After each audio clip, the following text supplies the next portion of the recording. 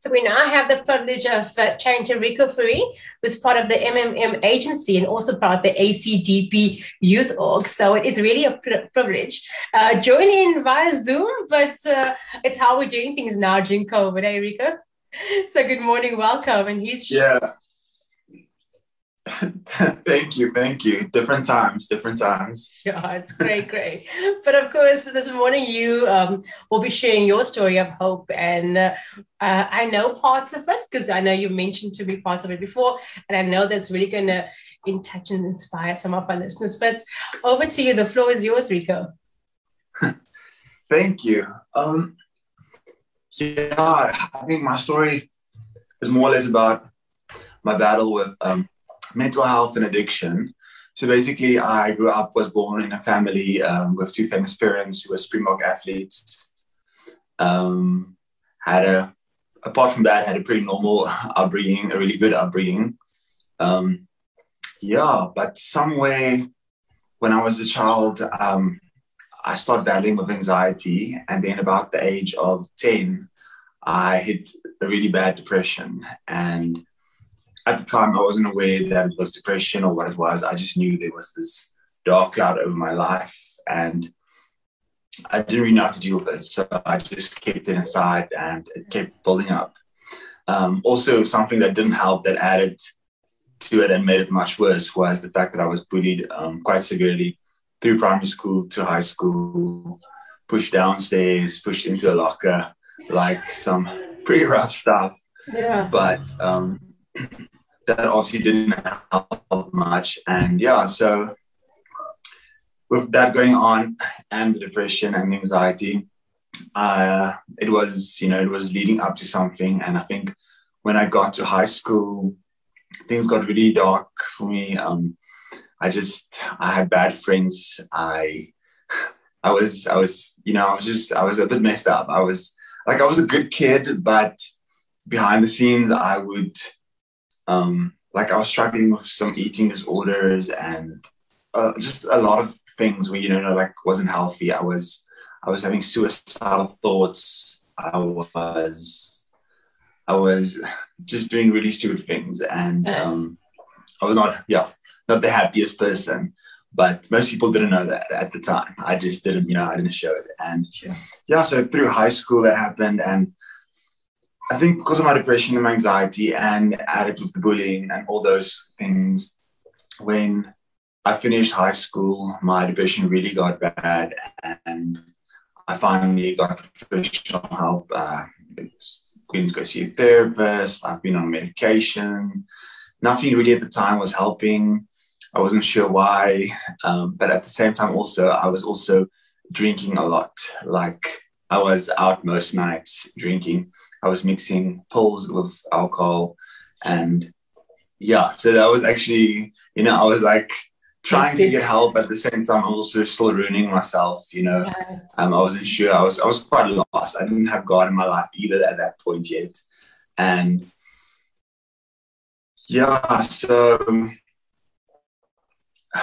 the alcohol basically took over. It got really bad. And it, of course, like the alcohol made my depression also worse. So it even got to a point in 2014 where a lot of things, I think in the beginning of that year, just went wrong, and mentally I was not good, and the alcohol just made it 10 times worse, and I ended up trying to commit suicide, and basically ended up in hospital, was there for a day and a half.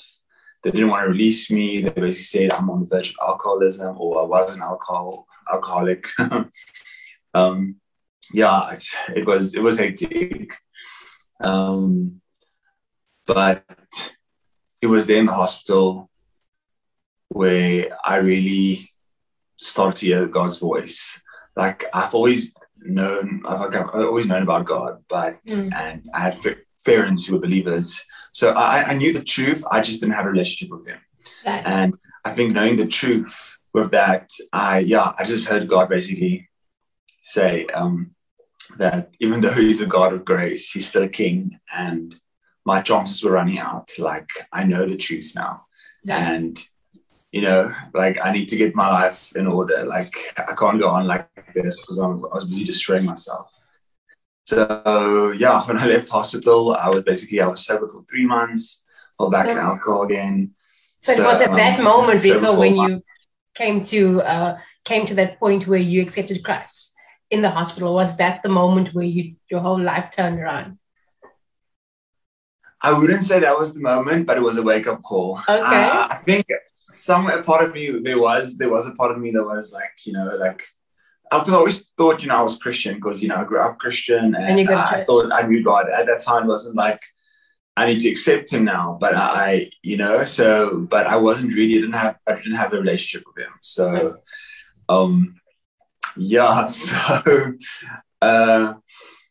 then I was sober up and down, falling back and, going front. I was all over the place, let's put it that way. And then basically what happened was I was part of a really good church at the time, and I got involved with church. When I got out of hospital, like I said, it was a bit of an up and down, but I was involved with church. I was in a worship band, and it really helped me, to stay on the right path. I really started to get to know God. But I was so involved with church to kind of try and stop myself from falling back into old habits that I was actually burning myself out. I don't think my relationship with God was really where it was supposed to be yet, at that place. So that also wasn't helping. And then at some point I burnt out. I kind of just left church and I was just, back into the world again. And then at some point I had friends from Brazil that came to start a church here. At that point I was like, I'm not going to join another church now. Yeah. I kind of have a church. I just don't want to go to church. Nothing wrong with the church I was in. There was nothing wrong with it, or anything like that. It's just it was a personal issue. I just didn't want, Anyway, I started joining these guys. It was a church, like a small house church in Edgemead in Cape Town. And these guys, I don't know, they were like brothers to me. Like it was really, it was something else. It was something I haven't experienced before. And the path they walked with me really did something in my life. Like we walked really close to the path, and I really got to know God and understand his grace.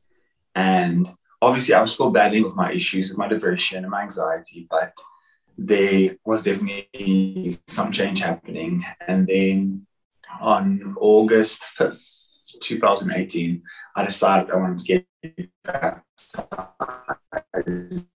I got baptized at Louwburg, and it was quite amazing. Everything like just magically, and my relationship with God really, really started only then. So that was really great. It really helped me. But there was still the underlying issues of my anxiety, my depression. Like I was close to God, so I was good. But depression still kept on creeping in. The anxiety was still there, up and down. It was just less. It was more controlled, I think, because of my relationship with God, and I was more at peace. But so that happened, and obviously, I was at the time still living in Stellenbosch, so I basically moved to Edgemead to Cape Town, not only to be closer to the church on that side, but also because I was working full-time in the modeling industry, and my agency is in Cape Town. And, as you know, the modeling industry is in Cape Town. So most of my work was in Cape Town. So, I decided to move with the help. Had a great support system on that side also, including my boss, Martez, at the CCfm agency. She was like a second mother to me on that side and really supported me through that transition in my life, moving to Cape Town. And so that happened. And they literally, as I moved, signed my contract. The church decided that the leader of the church decided that God was calling them back to Brazil, and they had to leave. So the church basically closed down at that stage. And I was like, okay, God, I'm now here in Cape Town in the industry, quite a dark industry. I don't have a church. Not that my relationship should depend on the church, but at that point, I think it still was a little bit. And I just found myself falling back into all the wrong things again. My depression got worse. My alcohol abuse got worse. Things got crazy out of hand. And I got to to a place where I became really suicidal. And a friend or a neighbor of mine there in Edgemead just told me one day, like, why don't I come over to her church? So I was like, okay, another church. let's try it. I went to go read online about the church, and I was like, okay, no, I know this church. Stellenbosch has one. I see it's led by the Holy Spirit. So I was like, okay, it's a good sign. I just had a good feeling about this. And I went to go visit with her, and I remember, I think actually the night before I was still at the event, so I was still a little bit drunk also from the night before. And I literally went to church literally after, like, from coming from a party I went to church literally coming from a party. And and I don't know, it was amazing. Like, the Holy Spirit basically took over. I remember the pastor couldn't even preach. The Holy Spirit just took over in worship, and we just worshiped the whole church service long. And for me, that was like a sign, like, okay, this is where I was supposed to be. And that's basically how I got into, not to, like, this is not an ad, but how I got into Joshua Generation Church, and like where I really, found my actual church family and where I was, supposed to be. And it was amazing. The support I got there from the leaders, my elders, like, it really helped me get back on track with a lot of things. And it was great. But then COVID happened last year, and my contract ended in Cape Town. So a lot of things changed. I was like, okay, now I have to move back to Stellenbosch. It was locked down. Church wasn't happening. Work wasn't happening. It was a crazy time. So, I had to move back to Stellenbosch. I was like, okay, God, what now? I thought, I'm supposed to live in Cape Town now. This is where my life is. Everything was perfect. I had a perfect church, perfect job. Everything was going great. My relationship with God was great. And basically COVID came, and it literally forced me to go back home, be with my family, which wasn't a bad thing. I think it was really good for me and my family. I think we grew a lot, staying so close together in that period of time under circumstances. But I think because I guess I didn't have that active role of leaders in my life, or going to church every day. Once again, depression and anxiety came back, and I was struggling a bit. Luckily, churches started to open again. I was like, okay, God, I am not going to change church again. I'll just drive through to Cape Town every Sunday and go to church there, because I am not going to change church again. I'm not, even though there's a Josh in Stellenbosch, I'm not going to join it. It's probably just going to be students. Like, I don't want it. It's just kids. I'm not going to do it. And then, I don't know, actually one morning, I think it was a Facebook live session or something. They were doing devotionals, and it was the pastor from the Stellenbosch PM congregation. And I didn't know that at the time. I didn't know that he was the pastor, but somehow, like, I don't know, something that he said in his devotional, just like, I need to go add this guy on Facebook and find who he is. And then it turned out that he was the pastor of the Stellenbosch congregation. And I was like, okay, God, I'll try this out. I'll go once, or and once again, went once, Holy Spirit took over, and I was like, okay, maybe this is where I'm supposed to be. Now, I found my place and stuff. And I can honestly say, being part, both congregations, I mean, it's the same church body, but just being in both, in the leadership has really played a major role in my life, just leading up to now. But obviously, there was always still some underlying issues and gaps in my life that needed to be filled, where the leaders were helping me, but they were, I don't know how to say it even, obviously, you can bring how do they say, the camel or the horse to the water. You can't teach him to drink it. But you can't force him to drink it. So,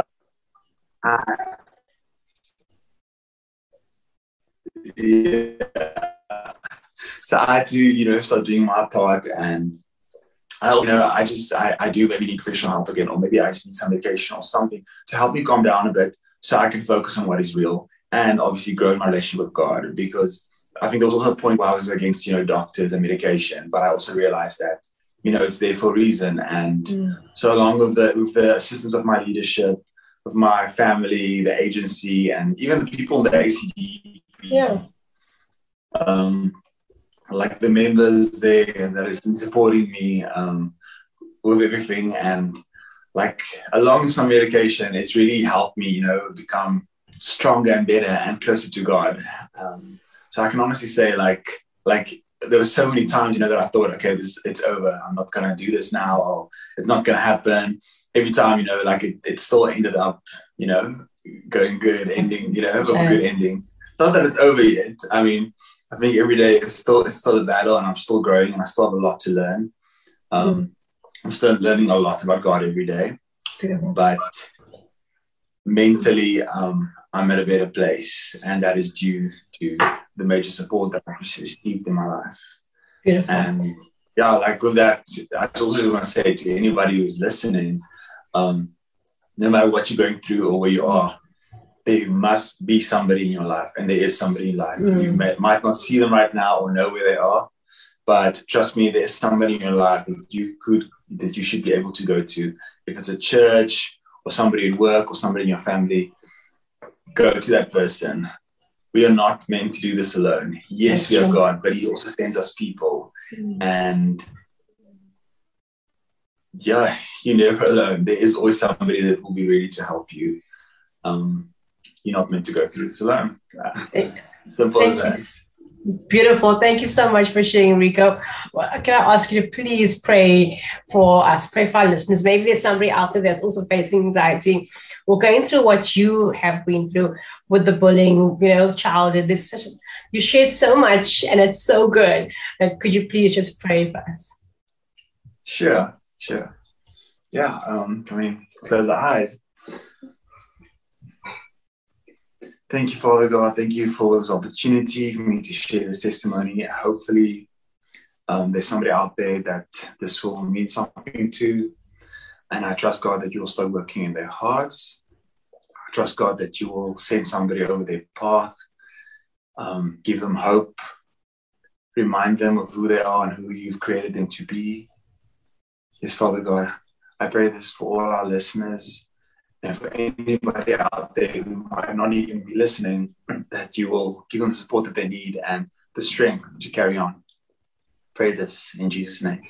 Amen. Amen. Thank you so much, Rico. Thank you for sharing. I hope that you have an amazing day. Thank you so much. Thank you for having me. And yeah, same to you.